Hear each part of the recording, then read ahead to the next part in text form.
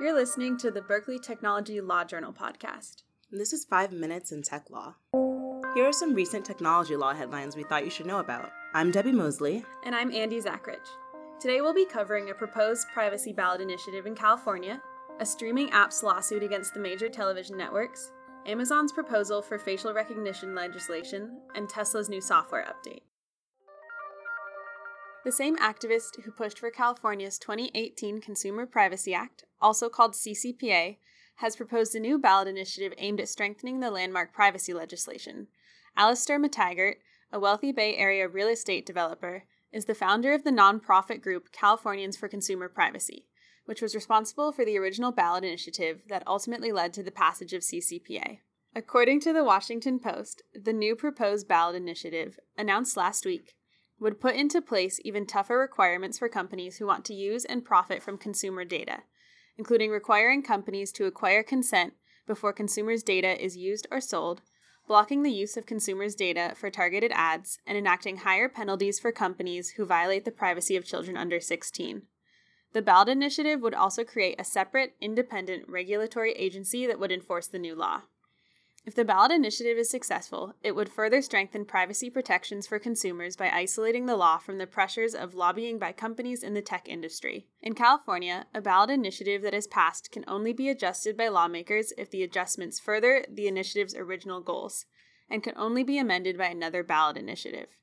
Californians for Consumer Privacy's goal is to have the initiative on the ballot in 2020. The ballot initiative has been received by the California Attorney General's office and will be open for public comment until October 25th. Does the public have the right to free network television on streaming apps? Currently, television service providers like AT&T have to pay broadcasters like NBC to carry their signals. These signals, however, are also available for free to anyone with an antenna. A relatively new organization called Locast collects the free signals and provides them to users via a free app.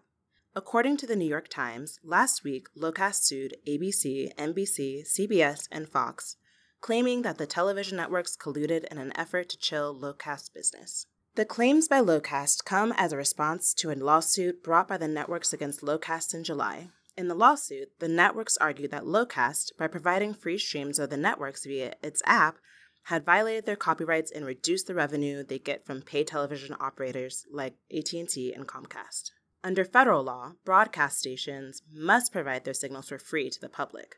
But in the 1990s, broadcasters won a provision in copyright law that required pay TV providers like AT&T, Comcast, Charter, and Spectrum to negotiate what are known as retransmission consent fees to carry those signals. In Locast's countersuit, they deny all claims made against them by their broadcasters, and in turn accuse the networks of threatening potential partners like YouTube TV with business retaliation if they continue to provide access to Locast. In 2014, the Supreme Court ruled in favor of the broadcasters in a very similar case involving Aereo, an app that captured free broadcast signals and sold access to them for a fee without compensating the networks. Locast argues that, as a nonprofit, it falls under an exemption to the 1990s copyright ruling. As more and more Americans cut the cord and watch the stakes get higher, the Locast litigation is bound to be closely watched by the copyright, telecom, and broadcast TV worlds. During Amazon's annual Alexa Gadget conference last week, Jeff Bezos, the CEO of Amazon, announced that the company's public policy team is working to develop a proposal for federal legislation that regulates facial recognition technology. Vox Recode reports that the details of the proposed bill have yet to be released, but Amazon is hoping that members of Congress will adopt significant portions of the bill as Amazon attempts their own regulation of the technology. This past February, Amazon released ethical guidelines for the use of their facial recognition technology and called on Congress to enact national legislation, but the company is now seemingly ready to take things a step further and propose draft legislation itself. In his statement to reporters during the Alexa event, Bezos acknowledged that the software has the potential to be abused and should be regulated, but that an outright ban would be inappropriate as the technology can have positive uses. Amazon's facial recognition software, called Rekognition, allows users to match photos or videos of faces to those in a database in real time. Amazon Rekognition has been successfully marketed to corporations and law enforcement agencies, but the software has also been surrounded by controversy due to its challenges in accurately identifying women and people of color. Some fear that the new legislation is being pushed by Amazon as a way to avoid more stringent regulations. Evan Greer, deputy director of the nonprofit advocacy group Fight for the Future, released a statement expressing his concerns about the regulations being too industry-friendly, stating that the software poses a profound threat to the future of human liberty. The ACLU thinks that Amazon is seeing a customer push for more stringent regulations, but are instead pushing weak rules that won't protect consumer privacy and rights. We should know more details about the proposed legislation in the coming months.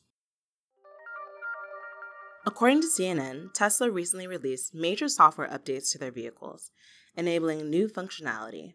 One such update enables a feature called the Smart Summon. If a Tesla vehicle already has the full self-driving functionality, the user can enable the car to navigate the parking lot on its own and come to meet the user as long as the vehicle is within the user's line of sight. The feature could come in handy in adverse weather conditions or if a user has too heavy a load to carry all the way to the vehicle. The introduction of Smart Summon once again brings up interesting legal issues that companies who develop autonomous vehicles will inevitably have to grapple with in a court. According to lawyers who spoke to Law 360, as the number of accidents involving autonomous vehicles increases, the legal community is preparing to consider mainly issues of liability. There's the issue of whether the manufacturer or the driver can and should be liable, how liability can be limited, and how liability is even defined. The issue of whether applying traditional negligence principles is appropriate in these cases is being hotly contested. And uncertainty about legal issues surrounding these vehicles isn't limited to just accidents. In late May, Consumer Reports conducted a study that found that Tesla's own autopilot feature broke multiple state traffic laws, and in several instances, its vehicles did not react to brake lights or turn signals. The shift to autonomous vehicles is happening at a deliberate pace, but the legal community will surely be forced to deal with issues that technology brings up very soon. Thank you for listening. Today's episode was brought to you by Alan Holder and the rest of the podcast team at the Berkeley Technology Law Journal. This episode was produced by Allison Talker. We are committed to bringing you interesting news and conversations involving the intersection of technology and the law. If you enjoyed our podcast, please support us by subscribing and rating us on iTunes, Spotify, or wherever you found our podcast, so we can reach other listeners. If you have any questions, comments, or suggestions, write us at btljpodcast@gmail.com. The information presented is not legal advice and may not be up to date. This podcast is intended for academic and entertainment purposes only. Don't get legal advice from podcasts. Talk to a lawyer. Develop autonomous, that's a hard word.